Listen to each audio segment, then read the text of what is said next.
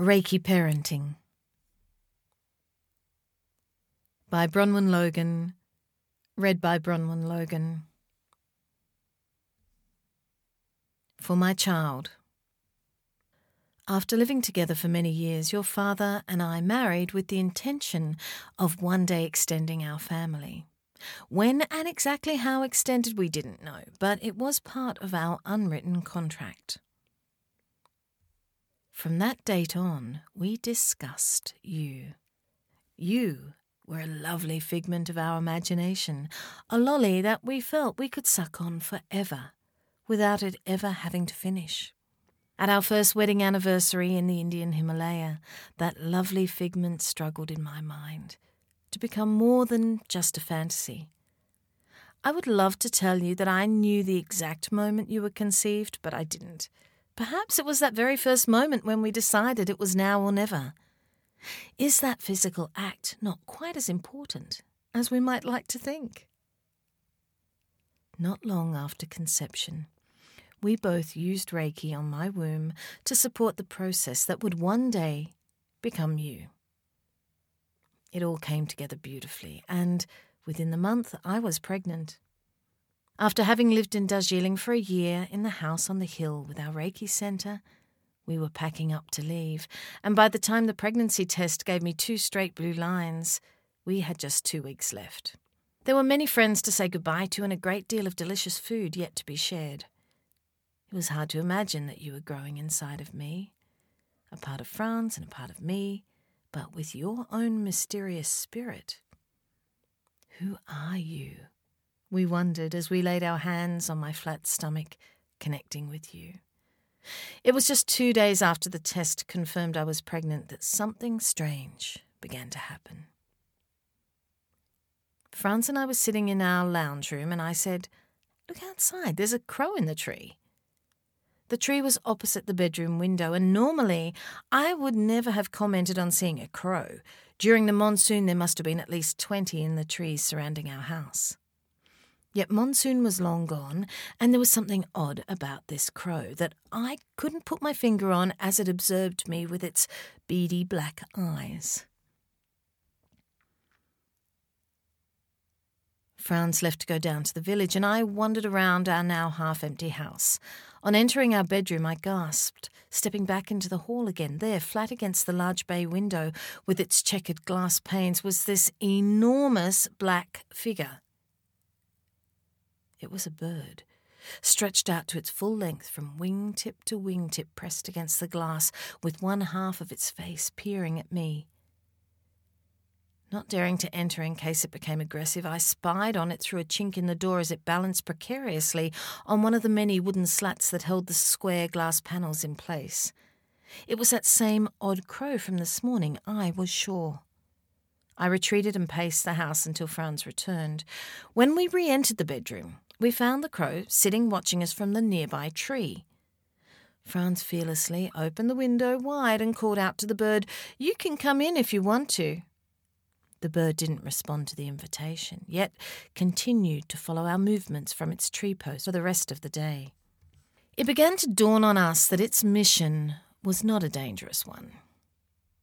Early the following morning, as the jingly-jangly Hindi music from the Darjeeling marketplace wafted up the hill and the sun crept along our orange curtains, a loud tuck-tuck noise jarred us awake.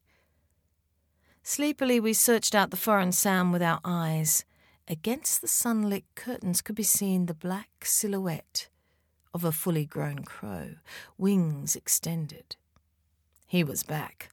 Tuck-tuck, his beak pecked forcefully at the glass. Losing balance on the thin wooden slat, his wings beat furiously to regain their position until he could resume his tuck-tuck-tucking. We lay quietly in bed, pondering what it all meant, until we drifted back to sleep to his rhythmic language. Once the morning sun had risen, our 2-legged friend returned to his perch on the tree, chattering away, perhaps recounting a tale intended to subliminally enter our consciousness. The next morning, the tuck, tuck, tuck at the window was less of a shock and more of a thrill. We realized that this was to become a ritual. In some way we knew this crow was connected to you. Was the crow your protector? Your teacher? Or merely a sign from nature that you were on your way? The next day I made my way to the Tibetan doctor, whom I had been seeing to purify my blood with herbal tablets, preparing me for motherhood. "I think I'm pregnant," I announced. I still couldn't quite believe it. "Do you feel sick, heavy in your uterus?" "No." "Then you're not pregnant." "But the pregnancy test says I am," I protested. She shrugged disinterestedly. Suddenly, I started to doubt the truth myself. She felt my wrist pulse, a Tibetan diagnostic method, and didn't look impressed. "You'll know for certain when you're 5 or 6 months pregnant," she advised. Disconcerted and a little disappointed, I changed the subject. "Tell me, what does a crow symbolize in Tibetan mythology?" "It depends what the crow is doing," she replied. "How about a crow attaching itself to a window and knocking at the pane with its beak?" "That signifies pregnancy," she stated incuriously, and added, "Well, that's what the old Tibetans say." "That has been happening to me for the last 3 days." With unexpected enthusiasm, the Tibetan doctor began pounding my hand up and down in her own. "Congratulations!" and her gold tooth glinted in the light of my happiness. Every morning our friend came to our window, balanced himself fully extended on a thin wooden slat and knocked with his beak. Tuck, tuck, tuck. He would then sit patiently in the tree, warbling and chuckling his ancient tale. We could only hope, on the day that we sadly left Darjeeling almost 2 weeks later, that his tale had been fully told. Well, your story doesn't finish there, my little one. Later that week in the plane from Calcutta, the in-flight magazine wrote of the Dalai Lama's early life before entering the monastery. His mother told how she knew that she was about to give birth to an auspicious being when 2 crows came knocking at her window. We read this with delight, letting our imaginations fly along the Tibetan plains where magic and mystery reside. Each day that you grew inside of me, I lay down and I placed my hands on my head to recite, "My baby is going to have a quick, smooth and easy birth." I would place my hands on you to reassure you too with words and energy. "You are going to have a quick, smooth and easy birth." At 37 weeks, you woke me at 2 a.m. with the news that you were on your way. At 3 a.m., I woke your father. "Get yourself together, Dad." At 10 minutes past 6 that morning, you were born at our local hospital, too early for the planned birthing centre. Your earliness necessitated a hospital birth, but we never saw a doctor, just a midwife, and she, along with my rescue remedy, gave us the clarity and focus to bring you with ease into this world. As you took your first gasp of air, I already knew of your beauty. It was mirrored in the look on your father's face.